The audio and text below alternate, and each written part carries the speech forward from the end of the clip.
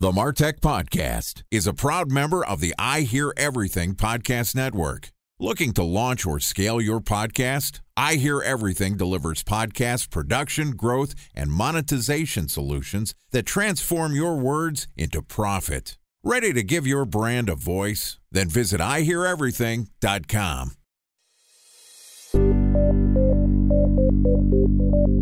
From advertising to software as a service to data.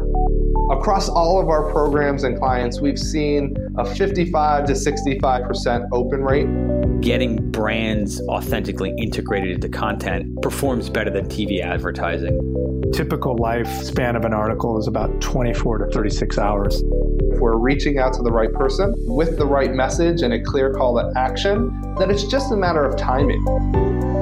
Welcome to the MarTech Podcast, a Ben J. Schaap LLC production. In this podcast, you'll hear the stories of world-class marketers that use technology to drive business results and achieve career success. We'll unearth the real-world experiences of some of the brightest minds in the marketing and technology space so you can learn the tools, tips, and tricks they've learned along the way. Now here's the host of the MarTech Podcast, Benjamin Shapiro. Welcome to the MarTech Podcast. Today we're going to talk about how I found myself in and got out of email deliverability jail. Joining us is Yanna-Torry Aspraki, who is a deliverability specialist at Email Console, which is a product created by deliverability specialists with over 15 years of experience that gives you insights into your domain's reputation and your inboxing rates. From seed list to block list monitoring, Email Console helps you remain proactive by using email marketing software's data together with deliverability data to make sure that you don't end up where I was in email jail. Yesterday, Yanna-Torry and I talked about how email even works, and today we're going to talk about how to recognize email deliverability problems. All right, here's the second part of my conversation with Yanna-Torry Aspraki, the deliverability expert at Email Console. Yanna-Torry, welcome back to the MarTech Podcast. Thank you. I'm glad to be back. Have I told you lately how much I love you? Have I told you lately how much I care? Yes, you have. I don't even know who sings that song. Maybe it's Lionel Richie, maybe it's Stevie Wonder. Either way, Yanna, you've helped me so much with my deliverability problems. And the truth is, the first step in figuring out how to solve deliverability problems is recognizing that you have deliverability problems. So yesterday, when we started our conversation, you told us how email works. You go into your inbox, you send an email. You have to make sure that that email is being sent from an authenticated account. And there's 3 phases of that. Do you own your domain? What tools have you given access to your domain? And basically a second level of authentication to make sure that all the emails that are being sent are valid. So that's your DKIM, SPF, and DMARC authentications. Then all your emails are going through block lists. They gather data and they tell the email service providers or the inboxes whether that email should be passed through, whether it should be sent to spam. And the Gmails and the Microsofts of the world basically decide how that email gets funneled, whether it's to your inbox outright blocked or whether it goes into spam.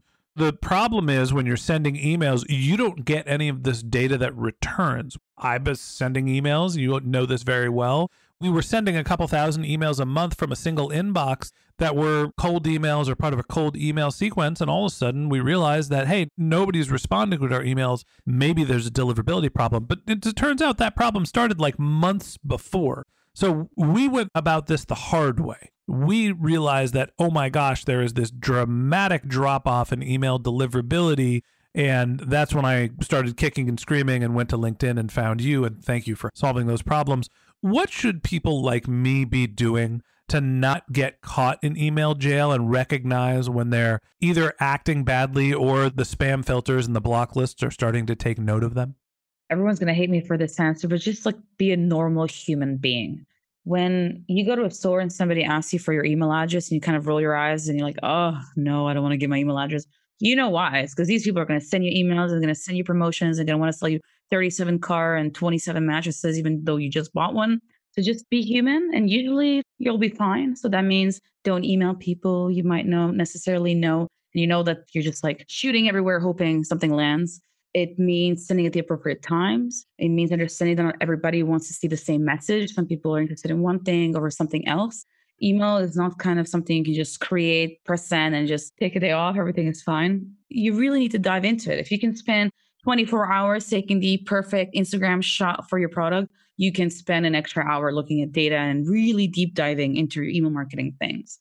I appreciate your answer, and it's the right answer. And I think it's total bullshit. Nothing personal. But Yanna, let's be honest here. The way of the world is not handcrafting an email to every single person who could be your prospect. Mostly in B2B, there are enterprise level sales teams with herds of SDRs that have templates that are finding their prospects, and maybe they're, modifying a variable here or there in their template. That's what we do, but I would be sending the same email if I typed it out every time because it's the best email I've ever written. Yes, the politically correct answer is act like a human. And from a business results perspective, that's a bunch of crap. I can't sit around as the founder, president, CEO of my company and be handwriting emails that I want to come from me. I have a team of people that are sending emails that I wrote to the right people. And I'm not the only one doing that. So how do you actually, in the real world, figure out what is the right way to figure out if you have deliverability problems? Well, this is where people love, or I guess hate to love me, is because the spam filter doesn't care about you and your business. It cares about delivering emails that are wanted to people. So they don't care that you need to make money. They don't care if you handcrafted the best email the world has ever seen. If people don't want your emails and that's what they know, that email's not going to go anywhere. So let's use some data here. Perfect. After the fact, once I realized that we were in deliverability jail and I needed to pay closer attention to this, I went back through the entire year and put together a deliverability report that not only shows how many emails I sent, how many were actually received, and what the reply rates were. So from the account that sends our cold outbound email, before we had email problems, our open rates generally hovered somewhere around 50%. They went from 50 at times up to 80%. And then when we realized we had a problem, they dipped down to 21%. But our reply rates were always relatively the same. We always had like a 15 to 30% reply rate, which is way above what we would call the internet standard, right? And when I'm figuring out reply rate, it is how many people that opened the email actually replied, not how many people that we sent the email to. How effective are the emails once they get there? I think that both of those benchmarks are above industry standards. In a 50% open rate and a 15% reply rates, those are exceptional numbers. But the spam filter is saying nobody wants my emails, but the results of the emails are positive. So help me reconcile that, because, if I was a bad performer, why is everybody opening my emails and replying to them? This is where it gets confusing, but it is logical. So Gmail, especially the Gmails and the G Suites, and B2B, mainly G Suite at this point, they have all this data. They have so much data on their users. They know exactly what we like, what we're opening, what we're not doing, what we're doing on the internet, right? Google knows. So if, for example, and this I'm going to go in like super far away so that it just sticks. If somebody signs up to porn, and that's the kind of thing they do, they'll sign up to anything sketchy, or they may be older, they don't really know how to use the internet. They just end up, with a bunch of weird things in their inbox. If something weird kind of came out, the spam filter might look at this inbox and be like, this kind of looks like something this person wants. On the other hand, somebody like me really pays attention to what I sign up to. I get emails that I really want, and I do have inboxes for spam so I can stalk businesses and things like that. But my personal stuff is fairly clean. So if somebody tried to send me an email to sell me something like, can I design your website or something weird like that, to steal money, whatever, I would not get that email, even though somebody else who's in the other group would.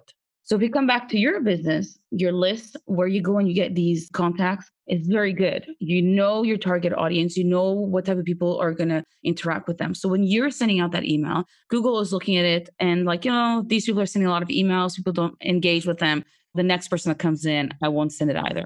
But if the people that you're sending emails to, you know who you're sending it to, and some of them start engaging, Google's like, okay. And it starts making a persona of who they think your target audience is based on the lists you're sending and based on who's opening those emails versus those who are not.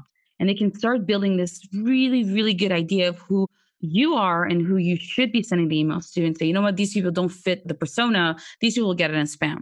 If some of them open it or take it out of spam into the inbox, they'll recalibrate it. And it just keeps on going that way. What it takes is one bad time where you buy a list and there's too many spam traps at one time, or you hit too many bounces, or engagement has been a little bit too low for a little bit too long. And then you dip, and then the deliverability was already not good. You were maybe not delivering the normal 95 to 98%. You were delivering in the 70s. So 30% is, you're losing things. If that was how it was consistently, you won't see a dip until the 70% starts becoming 30, 20, or 5% inboxing, and you're losing most of your emails.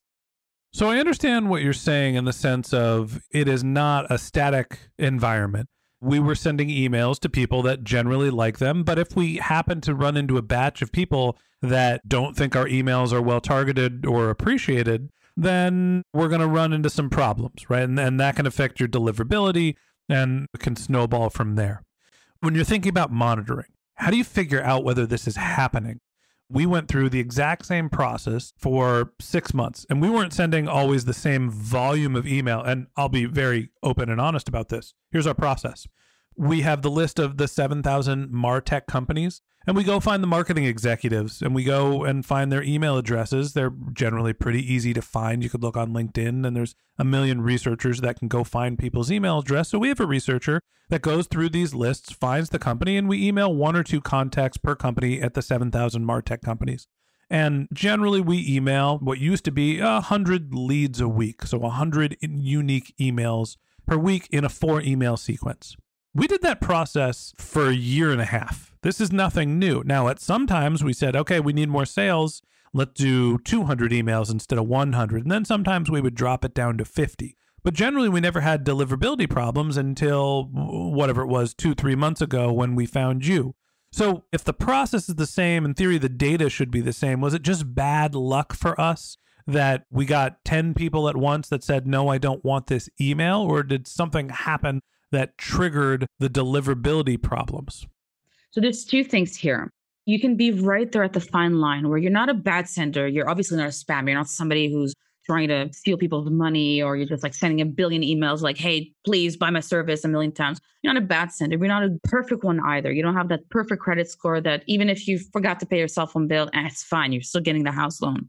The other part is that we keep forgetting that security in all domains is just getting more strict and more strict. People are becoming more effective at spamming, and the spam filters have to counterattack that. So as time progresses, and it's going really, really quickly. 15 years ago, deliverability was all about, which wasn't really a thing, was all about IPs, from which computer to come from, too much spam has come from this computer, I don't trust this computer. And that was it. And then other things came into play. The block lists that are trying to gather data and then reshare it with all the inbox and the spam filters. Spam filters got smarter. They started looking at engagement. They started having the computing power to just compare between their own customers and say, this guy kind of likes this email and this guy complains about emails. Why? Should I trust it? Should I not trust it? So those things are becoming more and more complex. They're becoming smarter. And the laws are all dictating, you shouldn't email people you don't know. And it makes sense. It makes sense in a very practical, utopian kind of world. But like you said before, if I want new business, I'm not going to go knocking on doors. I need to get in front of them. And that's where the vicious cycle starts, because the spam filters in the United States are not going to work differently for me because I'm in Europe, and differently for you. We're both using Google. So what do you think Google does? They're not going to go to the American laws and say, fine, you can email whoever the hell you want. They will go and they will start adhering to the laws that are stricter. It's too much work. It's just impossible to maintain so many spam filters based on laws that are constantly changing. So they're starting to become stricter and stricter and enforcing policies, because either they're going to get fined or people are going to stop complaining and they're going to lose users. If they're letting spam through, people will stop using Gmail and they will go somewhere else. So this is like a huge debate. And this is where I come in always after there's a problem. And then the question is always, well, I've been doing this for 12 years. What now, really? And it's like, yeah, you got caught. Something was one red flag too many. And that's it. And now all eyes are on you and you're walking around with a bloody knife and you're like, I didn't do it. And it just really sucks. All right. So I'm walking around with a gun that has smoke coming out of it and a knife with blood on the tip of it. And apparently I've been a bad actor for years, even though, my open rates and I get it. Look, that's the spam filter's job and they're trying to protect people. And I think that the reality is businesses are trying to make new contacts and they're using emails as an outreach campaign like we were doing, right? It is a way to make introductions. And there's a way around it, though. Well, the problem is that we're not doing a one-to-one email campaign. We're doing a one-to-many email campaign that looks like a one-to-one email campaign because it is customized and personalized. So we do our research and we do our homework, but we say relatively the same thing to everyone. Now, here's the big question for you is you say that everybody comes to you when they have a problem. Is there a way to avoid coming to you? Nothing personal, but is there a way that you should be doing a better job monitoring email deliverability so you understand when you should pull back on the throttle? How do you actually figure out if you have a deliverability problem before it's a real problem? Perfect. So what I usually suggest to people is what we did at the beginning. You're like, I'm having an issue. I don't really know what it is. Is it this? Is it that? Let's find out. And what we did was a seed test, a seed, like a thing that you plant, seed test. And what that does is very simple. I gave you a bunch of email addresses, send a regular email, it's a regular campaign to this list for me. And on my end, all these inboxes receive your email or not. And we can create a graph of which of the inboxes received the email, where did they receive it, in spam or inbox. And that gives us a lot of information because, as we know, different spam filters look at different things. Therefore, if you're blocked with one spam filter, you're not blocked with the other, it can kind of give us an idea of where the issue is coming from. Is it a list issue? Is it an IP issue? Is it somebody spoofing you? We can figure that out together. And that's usually the starting point. And it's also the same thing you would do in order to monitor on a weekly basis or depending on how many emails you send a month. You just do a seed test. It lists, hey, everything's fine. Everyone's getting my emails. Gmail, Hotmail, Yahoo, whatever inboxes are important to you. And you can ensure that they're always going to the inbox. Now, sometimes things go to spam, but deliverability, just like a credit score, it can never be 100%. It's usually around 95% to 100. That's stellar, amazing, good reputation, inboxing rates. And there's a difference between delivery and deliverability. So delivery is when you send an email and somebody receives it. The inbox says, yep, I exist. I grab the email. Deliverability is the second step. So the email exists and could accept an email. What did the spam filter do? What did the inbox do? Did it put it into the inbox, which would be good deliverability? Did it put it in spam or did it put it nowhere? That's where the difference is. An email marketing service provider, the MailChimps and the Flow Mailers of the world, they can let you know how many of those emails were received, not how many of those actually went in the inbox. That's information nobody has other than G Suite and Gmail, and they have that information. No one else does. So when you do a seed test, you're just sending emails out to a bunch of different inboxes, and the inbox exists, and there's a system that tells you, yes, I received it or not. A seed test is the easiest, cheapest way to know if you're having deliverability issues or if you do it on a regular basis to make sure that you don't have deliverability issues. Okay, so a seed test is the way to understand if you have deliverability problems. I think that the takeaway here is you can run tests that are ad hoc tests like a seed test to understand, are your emails actually being delivered, how they're being received.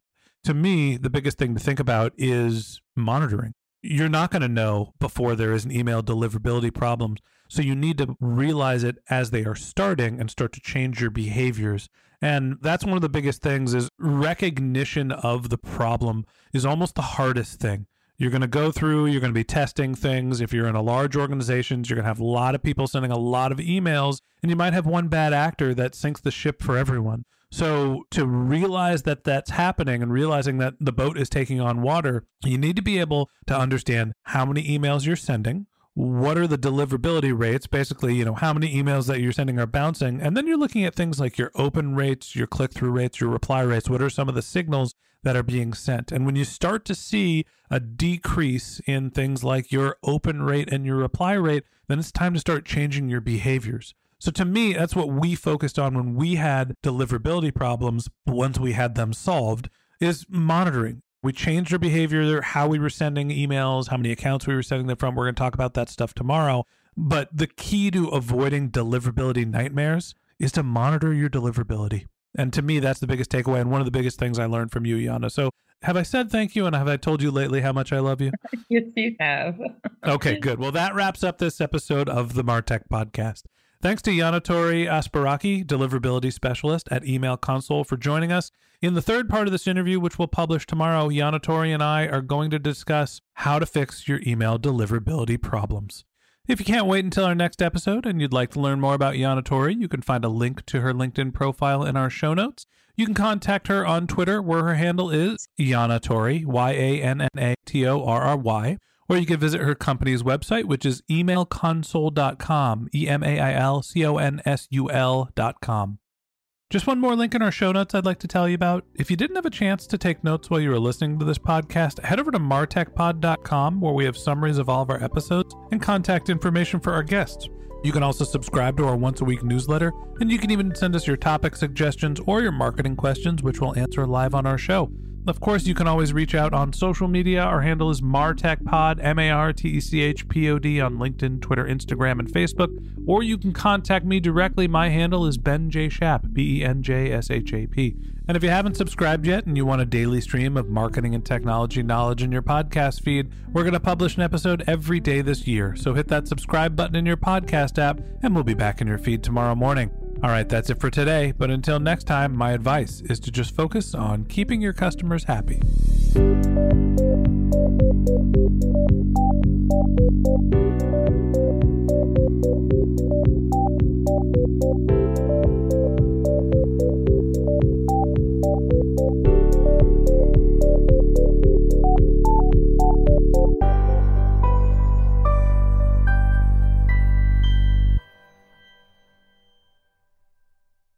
Thanks for listening to the MarTech Podcast, an I Hear Everything production. Looking to launch or scale a podcast like this one for your brand? Then visit iheareverything.com.